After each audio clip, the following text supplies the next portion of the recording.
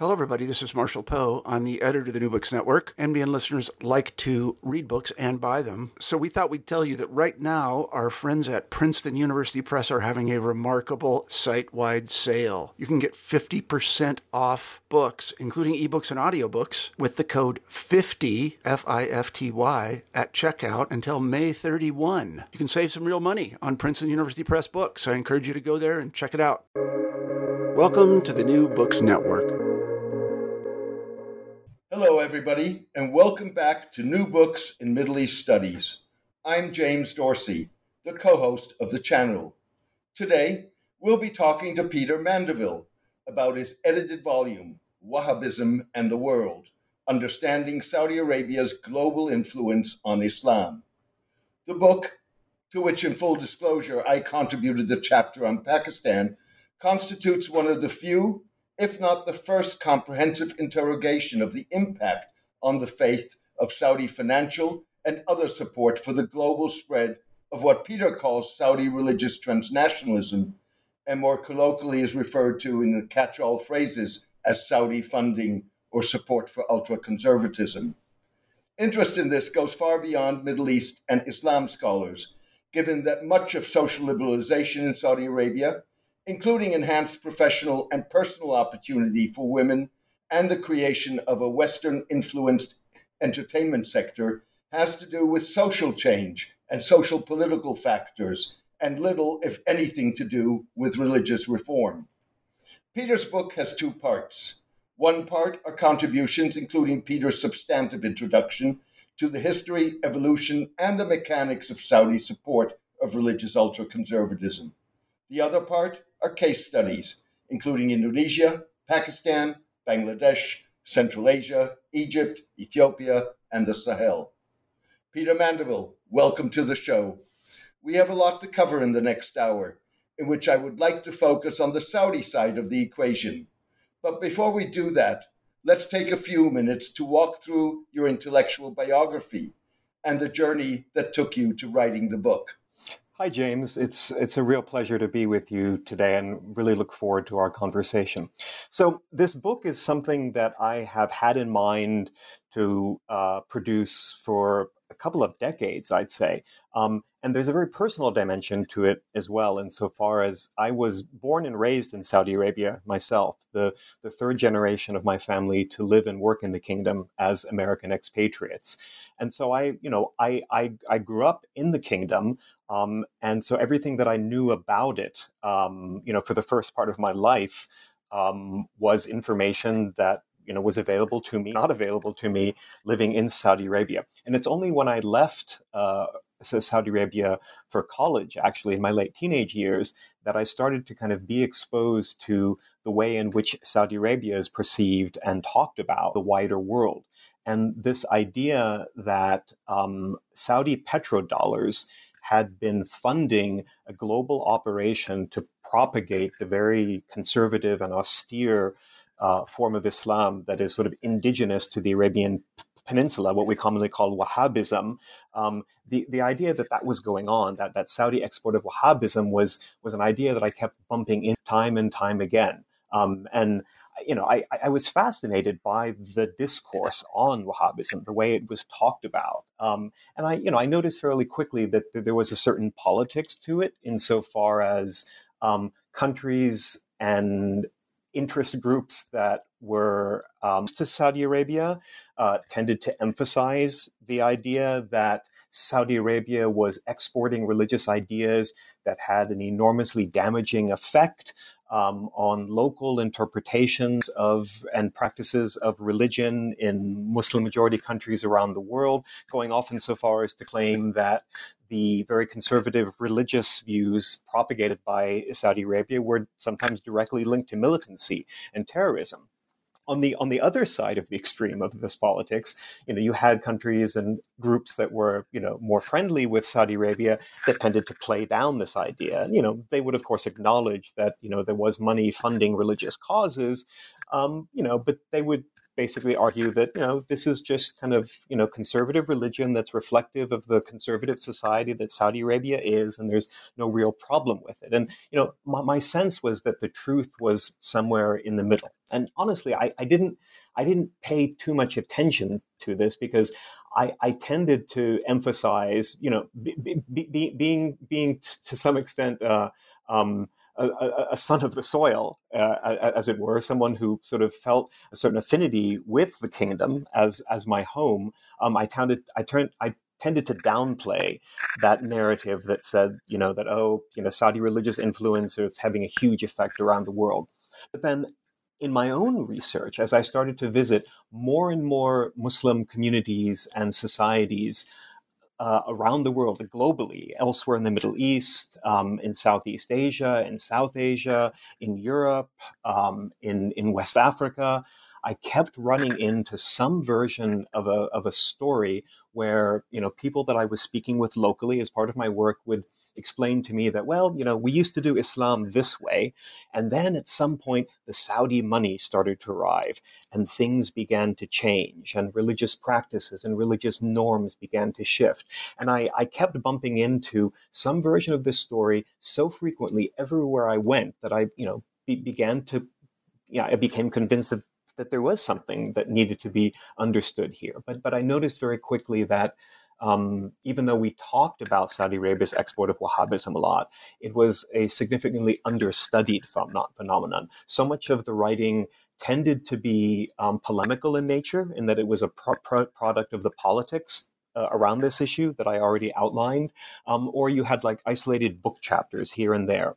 And so I set out to try and produce the most comprehensive, academically grounded treatment of the subject that I could, and courtesy of some wonderful support for the project from the Carnegie Corporation of New York, I was able to recruit just an absolutely sterling cast of scholars, many of whom are based in the countries that they're writing about, or who have studied the aspects of the Saudi religious transnational propagation apparatus that their chapters focus on for decades. And the volume that we're going to be talking about today is the culmination of that process.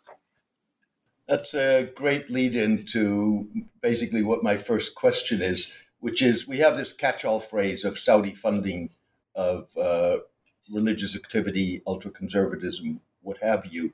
What are we really talking about here? What were the Saudis doing? Or not doing? Yeah, so when you dig into it, inevitably it turns out to be a much more complicated phenomenon than you might imagine.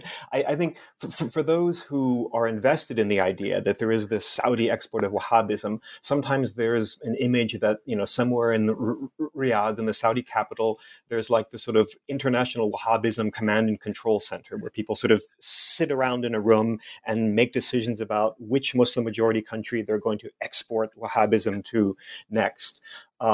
And there's not really anything like that going on in the sense of a centrally planned strategy around this kind of activity. And what you find as you dig into it is that there are a variety of different entities in Saudi Arabia itself that are involved in different aspects of this work. You have, for example, the Saudi Ministry of Islamic Affairs and Da'wah, right? And that idea of Da'wah, of the call to religion, of, the propagation of religion. Obviously, by dint of that ministry's mission, it will be involved in some of that. And so that Saudi ministry has been involved in activities to fund mosque building and to circulate and fund textbooks and certain religious texts all around the world. You also have parastatal organizations that are strongly linked to Saudi Arabia, such as the Muslim World League and the World Assembly of Muslim Youth, neither of which are technically part of the Saudi government, but were essentially set up by the Saudis, funded primarily by the Saudis, Saudis tend to have a disproportionate level of political influence with respect to their agendas, and so they are in effect proxy entities for Saudi Arabia. And those parastatal organizations have also been involved for numerous decades now in support for a variety of religious causes around the world.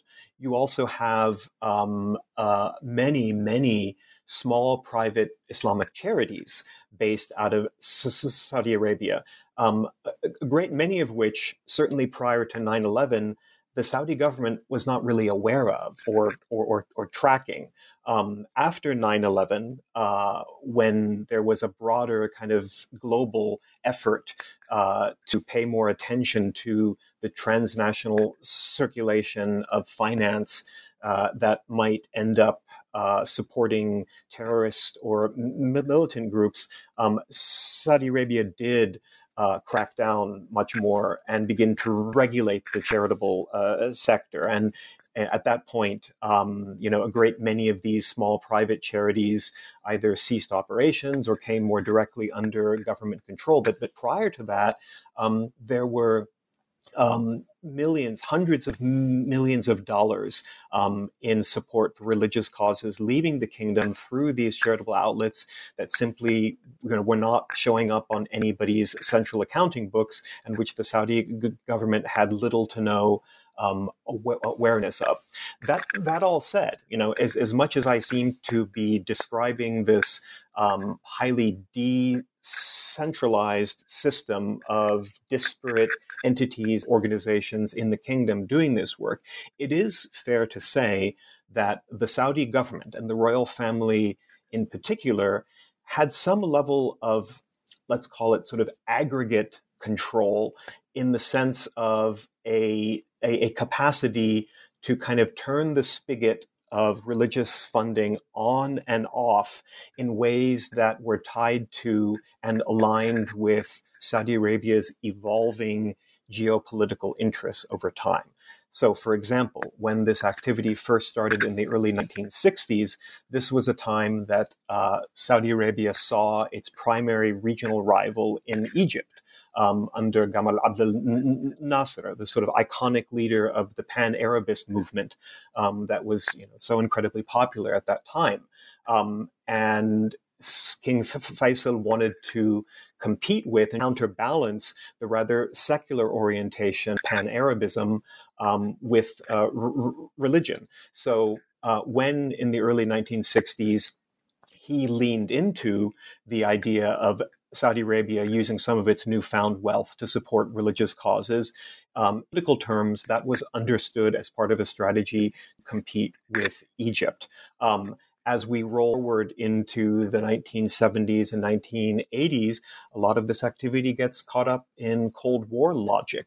And that's where, there's a very interesting connection to the United States. I had the opportunity when doing research for this book to talk to a number of American Cold War national security and foreign policy officials, including some within the intelligence community, who told me that at period of time, the United States absolutely welcomed Saudi Arabia's export of religion for religious causes, because it was perceived by the United States as a useful way to counterbalance the sort of atheistic tendencies associated with Soviet soft power outreach. And so, the United States encouraged and in some ways indirectly supported the production and circulation of Saudi-funded religious materials, particularly to Muslim-majority countries that were viewed as potentially being at risk of communist insurrection. As we move later, past the 70s into the 80s and 90s, there's another significant shift in the geopolitical utility of this work.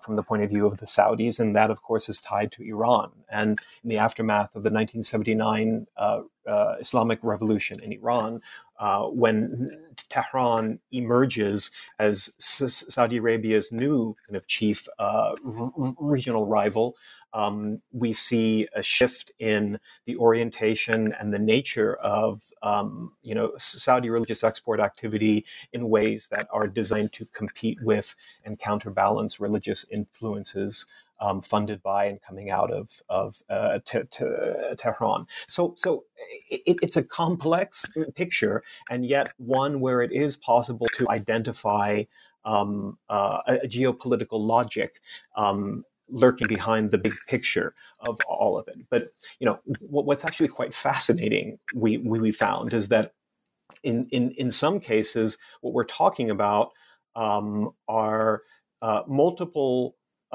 entities in Saudi Arabia involved in exporting religious influences that are actually sort of competing with each other, vying for greater influence in whatever target country they're trying to influence, meaning that sometimes the downstream manifestations of Saudi religious transnationalism are reflective of domestic political competition between different entities within the kingdom itself. So again, a very complex and in some cases messy and chaotic picture, but one that, in terms of the scale of money that has moved over the decades, has absolutely had a significant effect in numerous settings around the world. We'll get into a lot of the detail of this as we move on. But before we do that, you've opted to label this Saudi religious transnationalism rather than, for example, support of ultra-conservatism. What is it that you were trying to differentiate here by using that term? Sure. I think that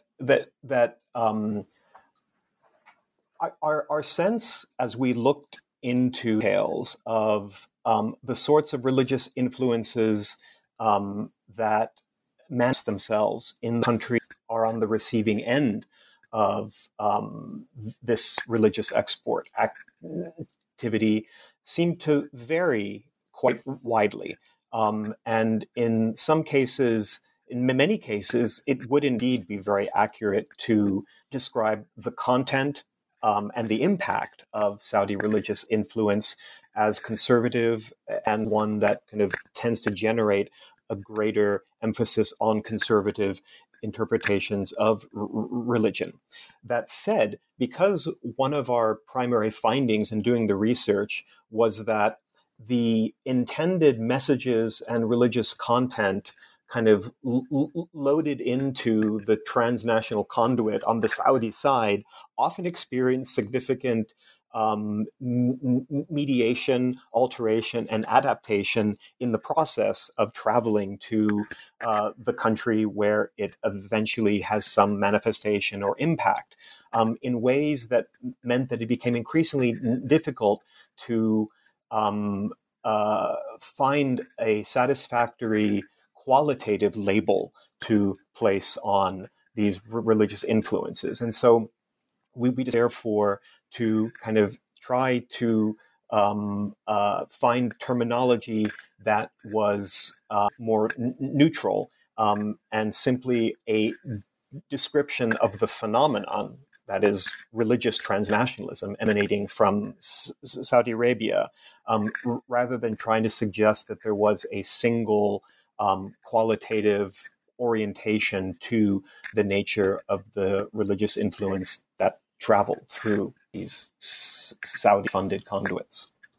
Right. Transparency, obviously, is not something that one would call a Saudi characteristic. So walk us through some of the difficulty that's probably, maybe not unique, but very inherent to doing this research. Yeah, absolutely. And it's precisely that lack of transparency which led us to ultimately not try to say anything about so we nowhere in the book try to put forward an actual estimate in dollars with respect to how much money Saudi Arabia has devoted to this kind of religious export activity since it started in the 1960s. You will find in any number of sources, particularly journalistic sources, many different claims about how much has been spent. It is certainly a figure that is to be measured in billions, multiple magnitudes of billions. So we can say that much with confidence. We can also say that in recent years, the level of funding for this kind of activity has declined, but that's maybe something we'll talk about and get into a little bit later. But what's very difficult to say or to kind of achieve is any kind of meaningful accounting of it, precisely because of the lack of transparency. Now, that's not to say that there aren't some official Saudi statistics and figures.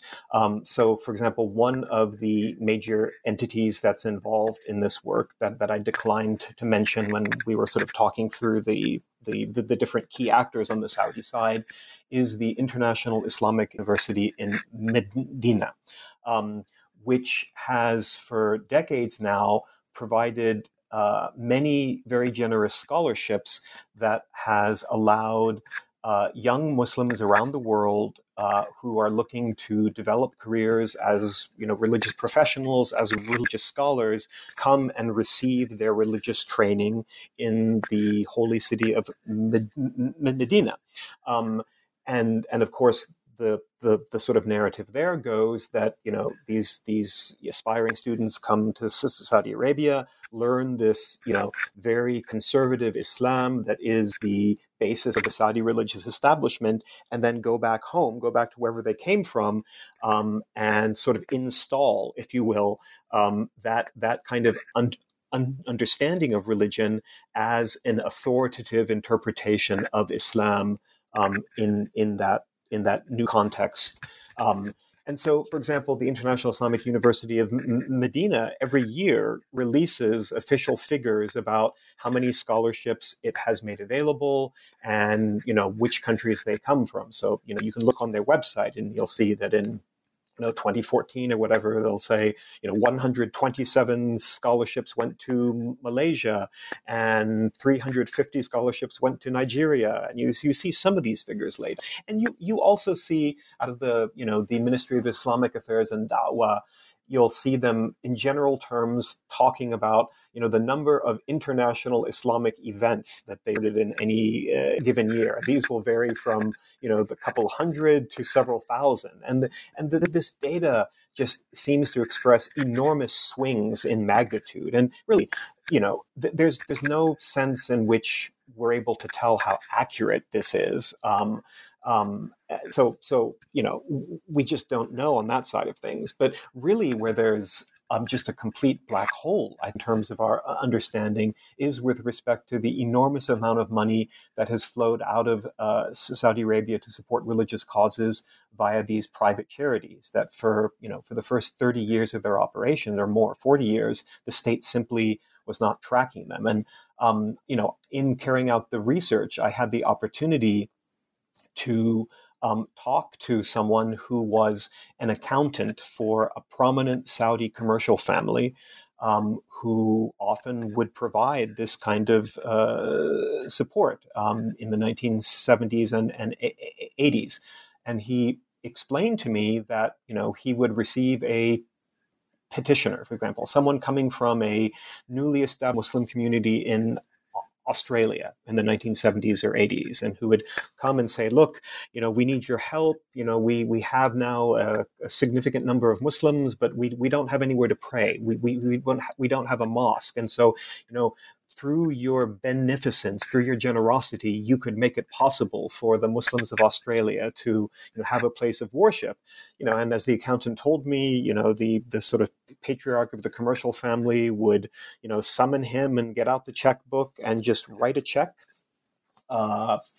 for significant amounts of money that would be handed to the petitioner from Australia, who would then go off, and no one ever really followed up to see what happened. And so, not only was this money not the outflows, not necessarily being tracked. In some cases, there was no follow-up in order to find out how the money actually ended up being used. So there's just a lot that we don't know about this phenomenon by dint of some of the practices that tended to be fairly standard around the sort of loose flow of finance in and out of the kingdom. It strikes me that you referred to this, that there was really a lack of oversight, certainly prior to 9/11. And it strikes me that what you saw was that various organizations, including parastatals, were run almost by political trends. Certain organizations had a very strong Muslim Brotherhood influence. Other organizations had a more jihadist influence. Some of their branches were sanctioned. In fact, led to in some cases, to the dissolution of those organizations. That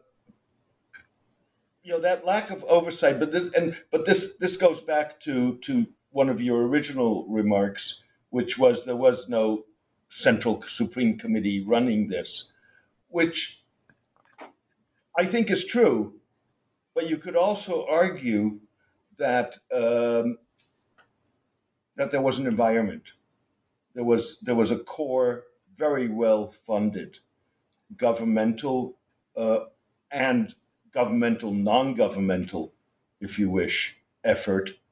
But there was also, and you saw that a lot in Mecca, that you had these operatives of foreign groups, some of them violent, some of them very militant, who were able to more or less freely raise funds for their specific causes.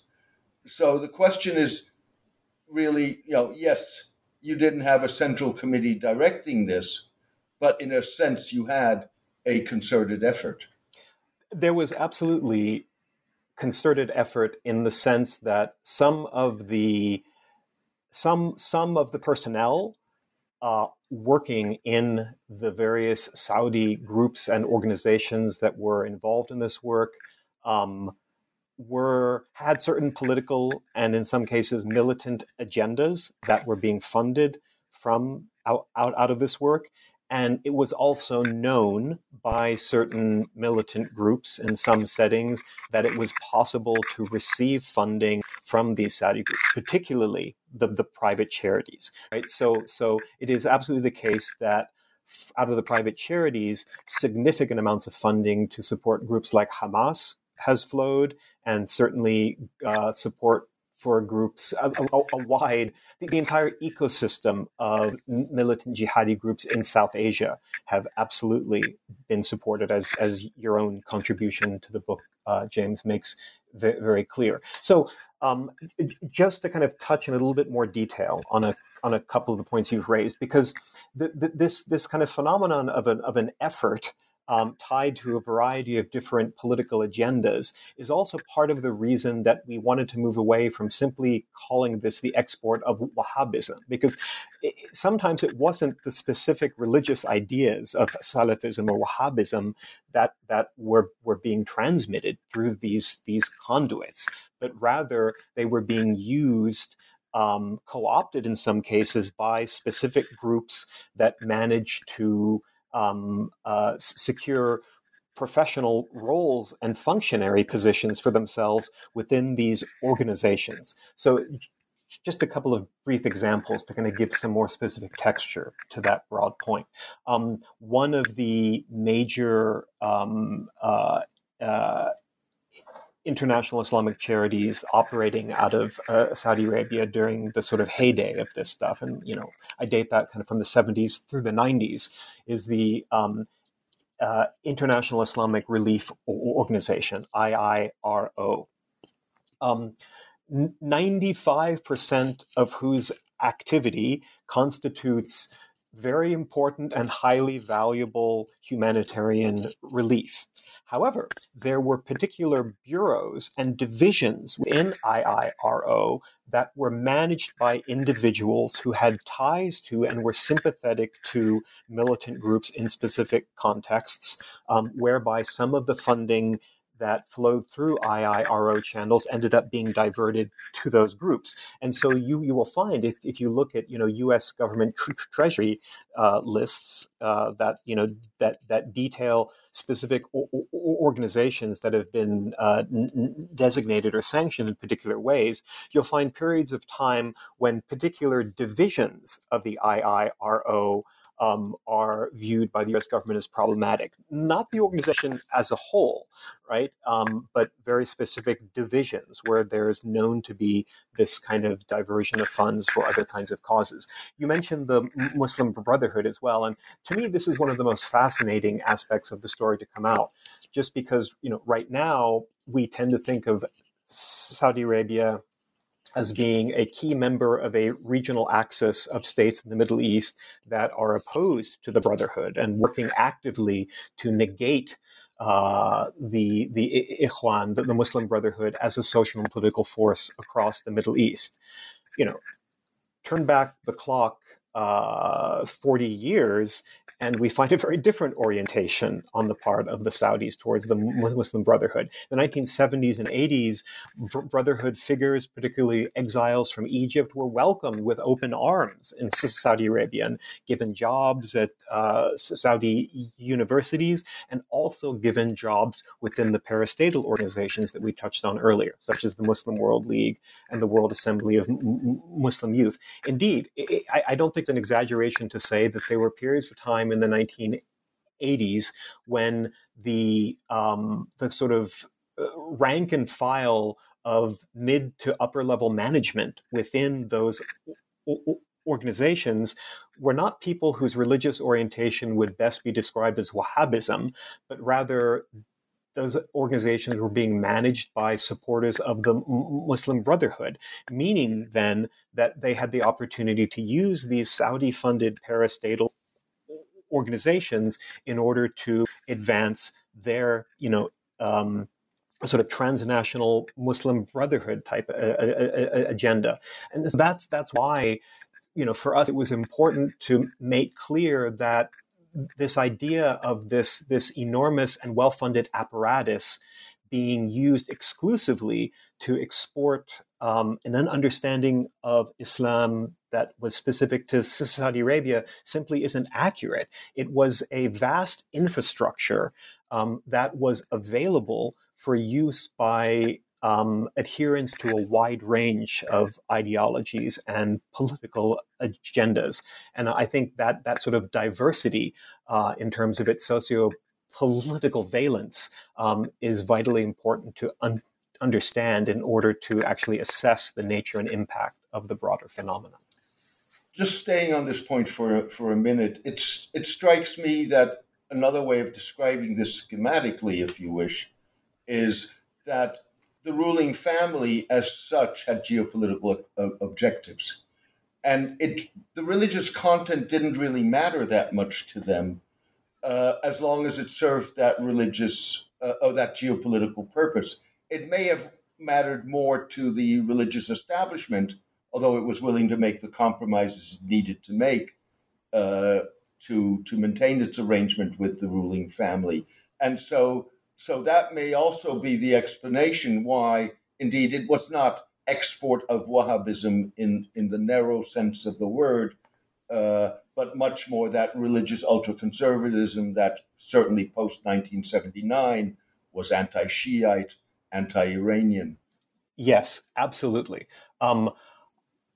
I would say, though, that I am hesitant to reduce the phenomenon entirely to political instrumentalism. In that, I would say, James, that basically I agree with you in the sense that I don't think there were many senior members of the royal family who took a particularly close look at the ideological content that was flowing to make sure that it was consistent with particular religious commitments they had. I think by and large, so long as the impact of it was consistent with their interests and needs, they didn't really care too much about the specifics of the content. That said, particularly when it first started, I talked about its origins primarily in relation to Saudi Arabia's geopolitical needs vis-a-vis Egypt in the 1960s.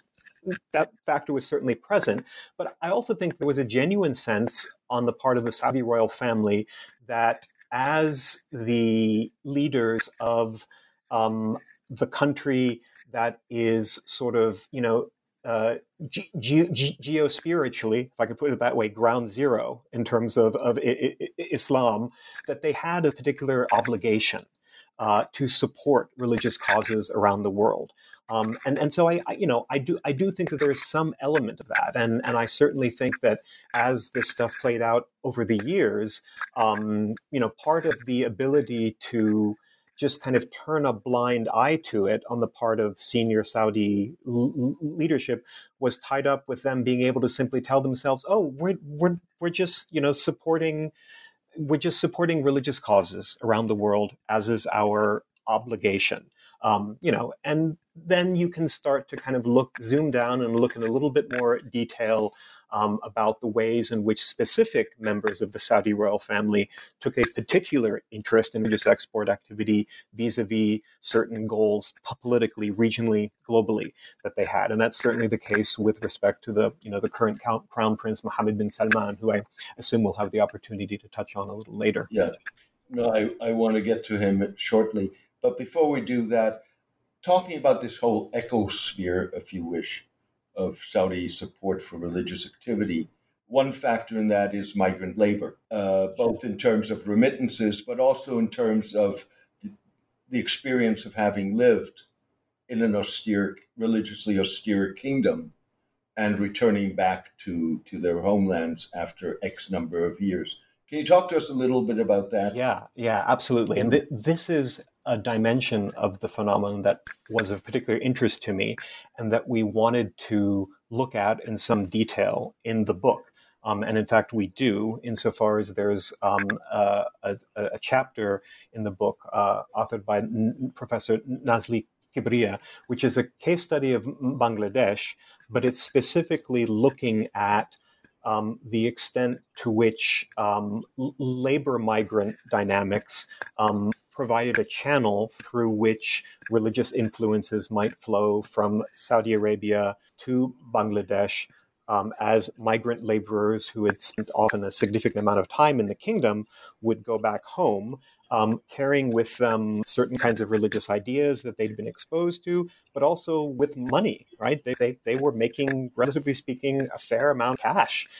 That's why those jobs were viewed as so lucrative. Some of them also maintained relations with Saudi benefactors that allowed additional resources to flow back. And so one aspect of this whole issue that had been often discussed and kind of speculated about was the idea that because you have in Saudi Arabia so many migrant laborers coming from certainly countries in the Middle East, but also Muslim majority settings in South and Southeast Asia, places like Bangladesh, like Pakistan, like Indonesia,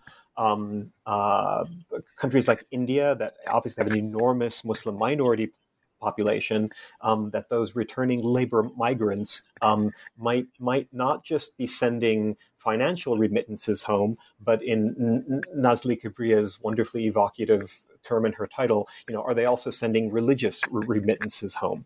And so she kind of takes a look at that in the case of Bangladesh, looking primarily at the Bangladeshi province of Sylhet, which is the source of the majority of labor migration to the GCC countries. And, she finds a rather uneven picture there. There is certainly some evidence that, there in some cases were individuals that came back from spending several decades in the Gulf who basically arrived back home and said, look, I've been to Saudi Arabia, I've been to Mecca and Medina, I've been to the heartland, as it were, of the religion, the place where you have authentic Islam, and I've realized that we're doing it all wrong.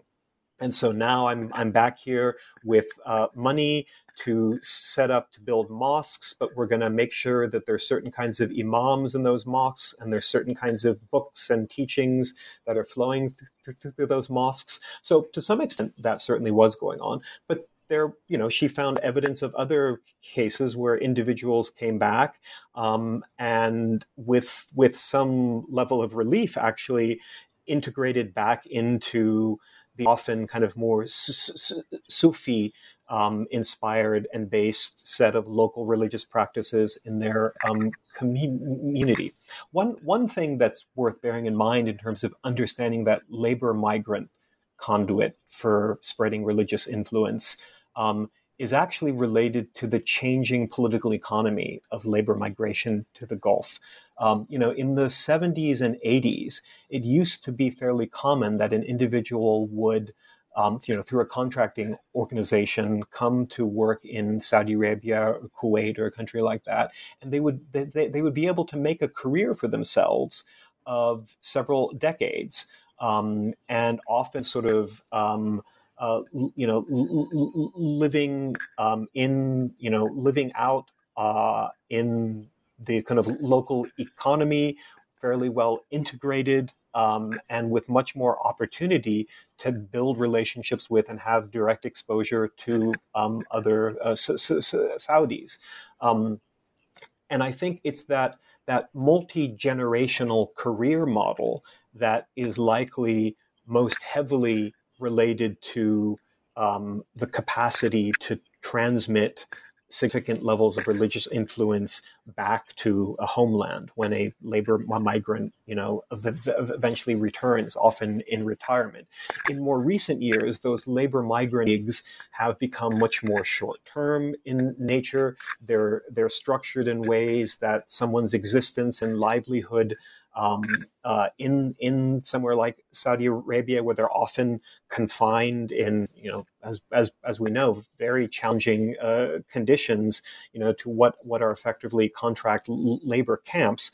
Their ability to build relationships and connect with Saudis, be exposed to certain kinds of ideas, is significantly more limited. So my sense is that over time, that labor migration transmission dimension has become a less significant aspect of the broader phenomenon of Saudi religious transnational.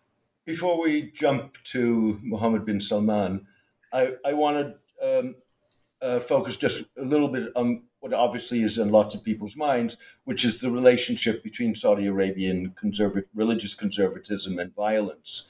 And that's a very complex relationship.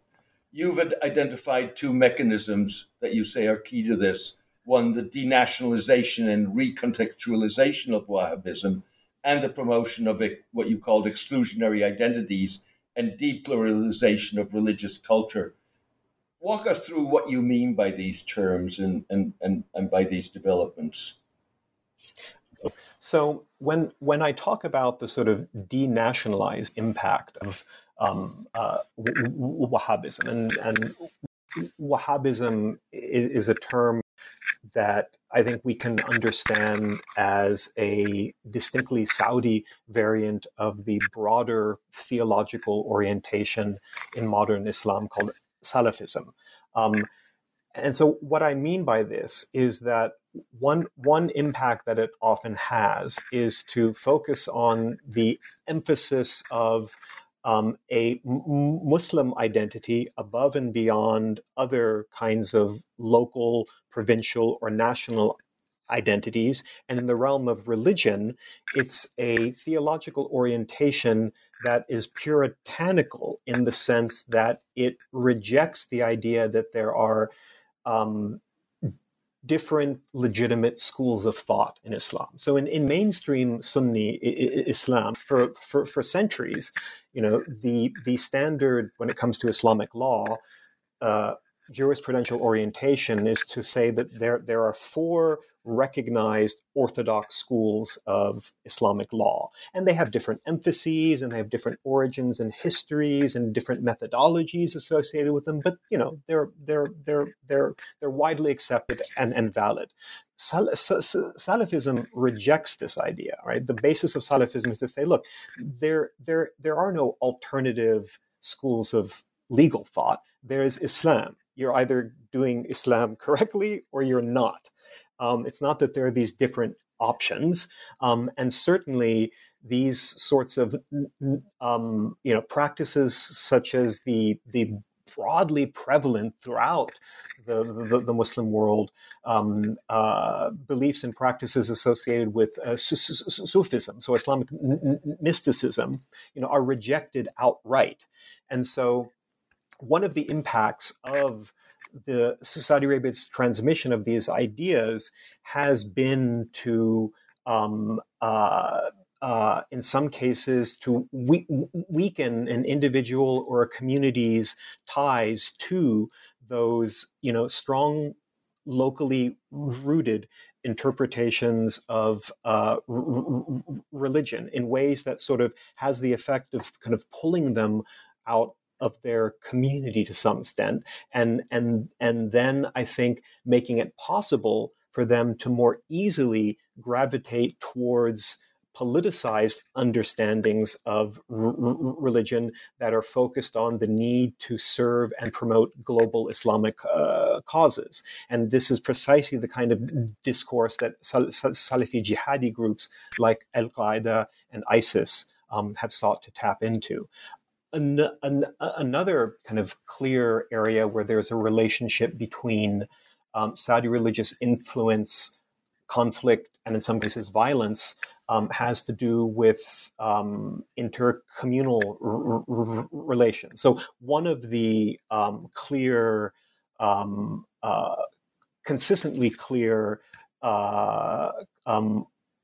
religious orientations within the influences coming out of Saudi Arabia has been its virulently anti-Shia or orientation. And in the case of some Saudi religious scholars, their view is not simply that Shiism is wrong or that Shia are not really Muslims. It doesn't stop there. Some of them will go so far as to say that Shia are effectively apostates, and therefore should be killed under Islamic law.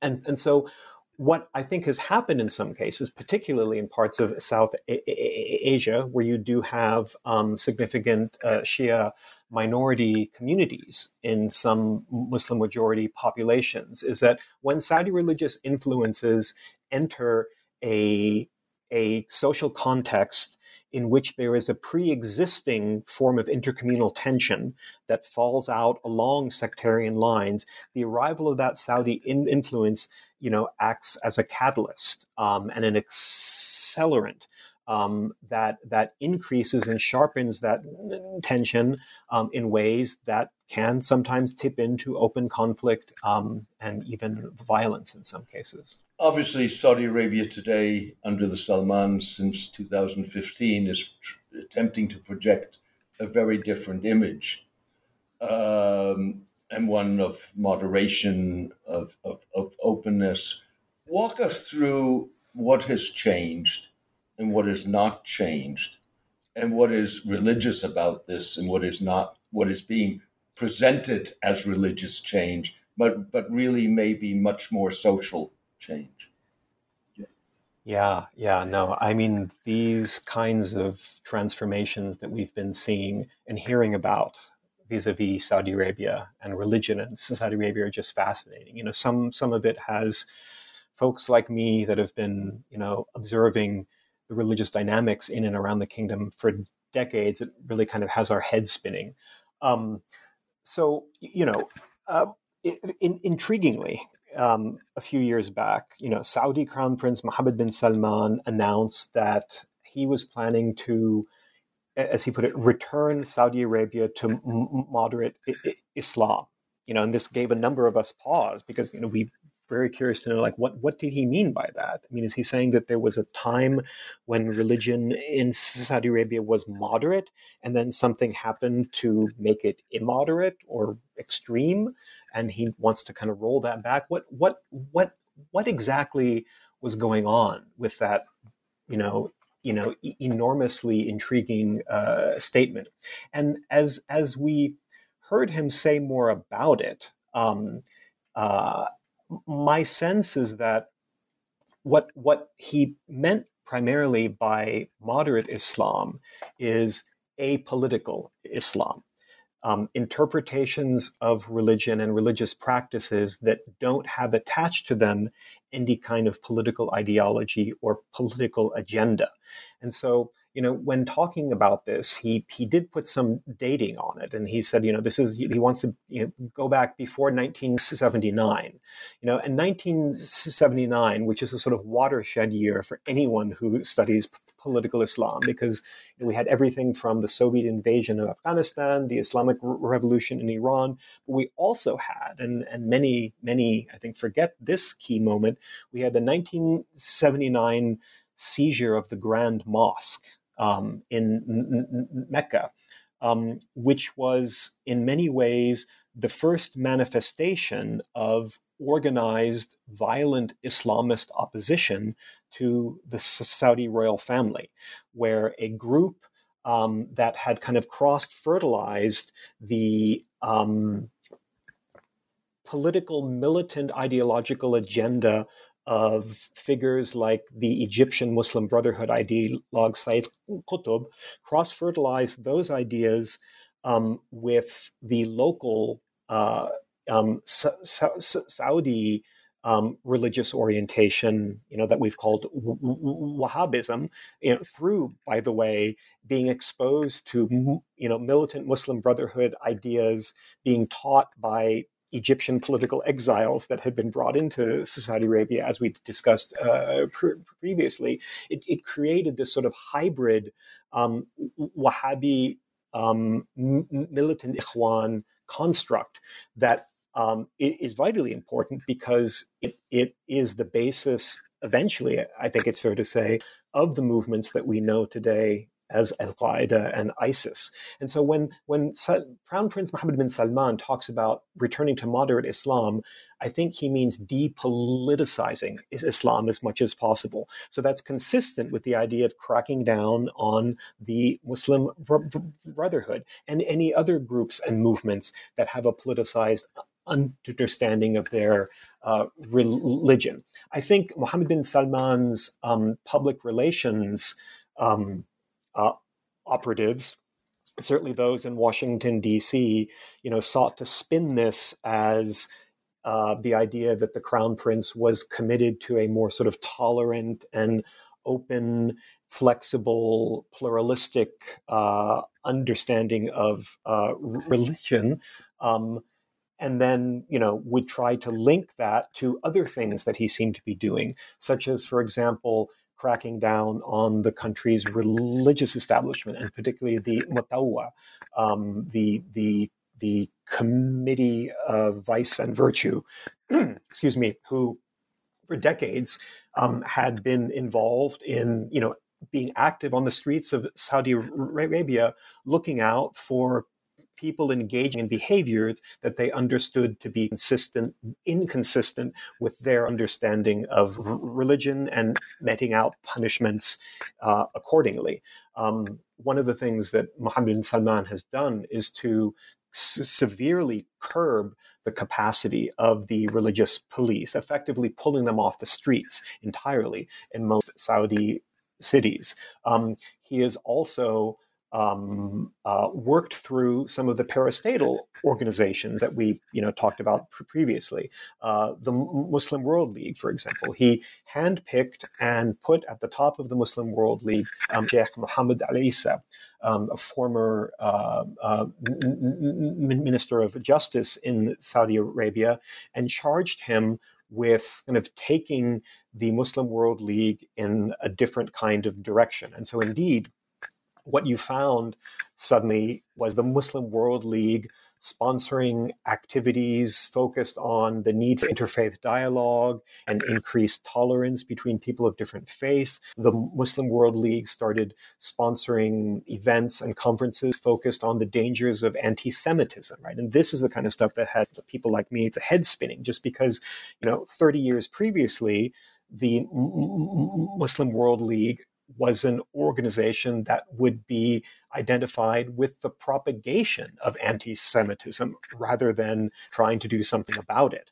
And so you had like Sheikh Mohammed Al-Isa, visited Auschwitz, and just in recent days has been hosting in Saudi Arabia a conference focused on trying to find a set of common values, being followers of different faiths. So there's a lot of this kind of symmetry and many declarations of pluralism and tolerance coming out, and it's attempting to send a very different kind of message. That all said, I still see at the core of it a certain kind of political agenda, and one that I think is consistent with Mohammed bin Salman's interests.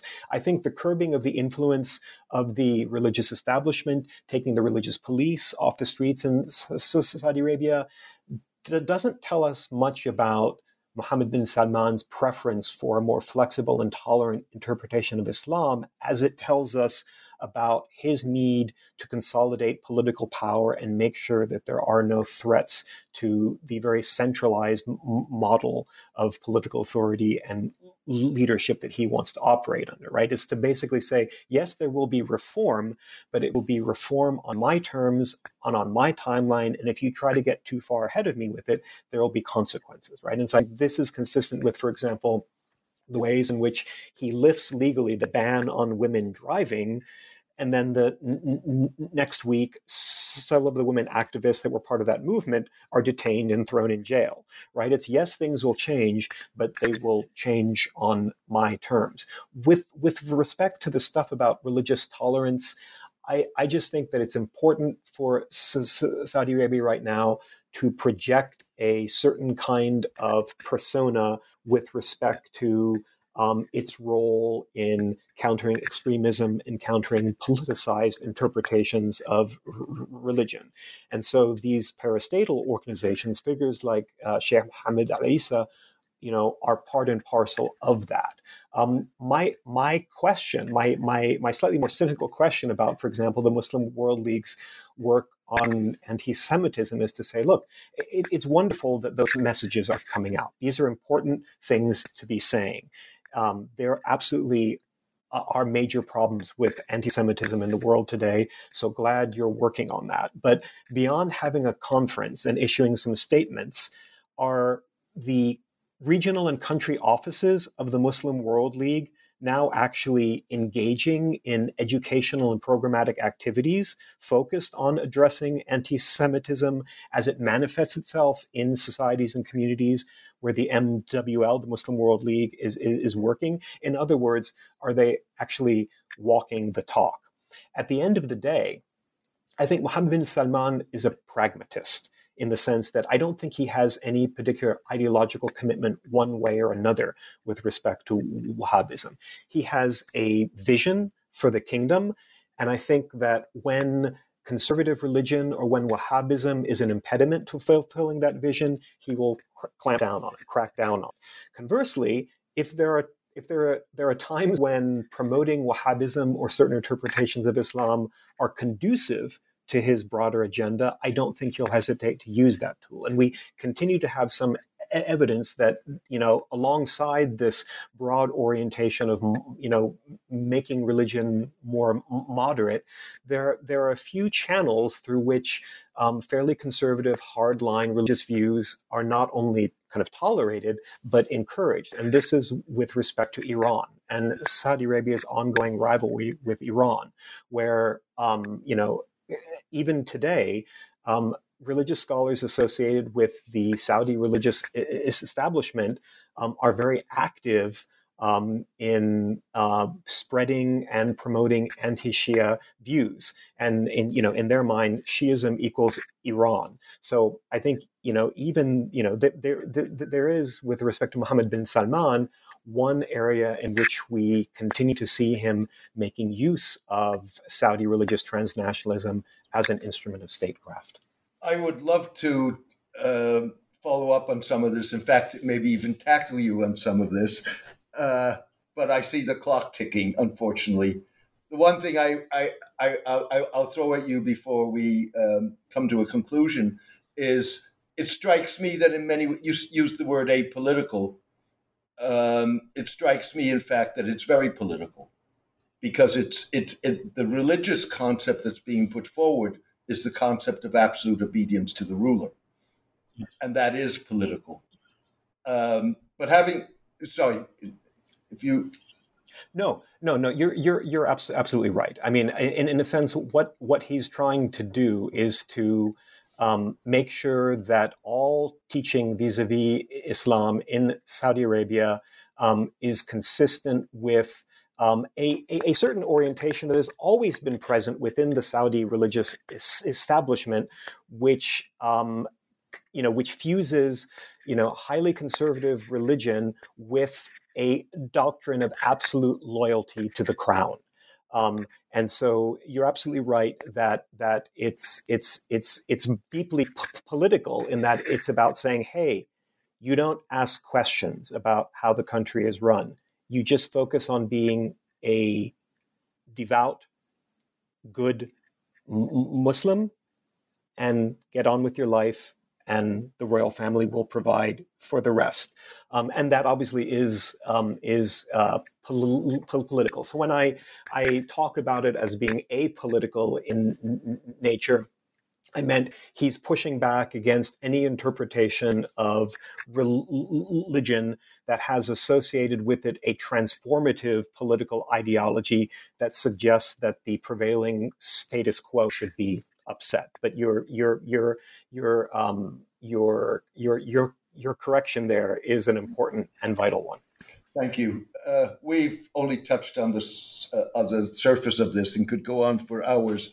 In fact, I think I've only posed about a third of the questions I had prepared for you. But unfortunately, we are hitting the clock. But before I let you go, tell me a little bit about what you're doing next, what your next project or projects are. Sure. So this book on Wahhabism was part of a broader project, again, supported by the Carnegie Corporation of New York, called The Geopolitics of Religious Soft Power. And it started life with a focus on comparing the ways in which religion has been used as an instrument of statecraft, in the foreign policies of countries like Saudi Arabia, obviously, but also Iran and Turkey. And as that project has evolved, however, it's just become increasingly clear that the kind of use of religion as a geopolitical tool, if I can put it that way, is something that is found in a wide range of countries, not just the Muslim world, not just the Middle East. And so that project has just been renewed for another few years of activity. And in its second phase, we'll be focusing much more on the use of religion as an instrument of statecraft by emerging powers. So a lot of focus on Russia and the very specific partnership that has sprung up over the last couple of decades between the Kremlin and the Moscow Patriarchate of the Russian Orthodox Church. We'll be looking at China in that regard, India, Brazil. There's just a whole wide world of what we call religious soft power and its geopolitics to be explored. So that's what I'll be focusing on over the next few years. Peter, that sounds like a great project. Thank you for being on the show today. I really enjoyed it. Wish you all the best and take care. Thanks so much, James. I really appreciated the opportunity to speak to you today.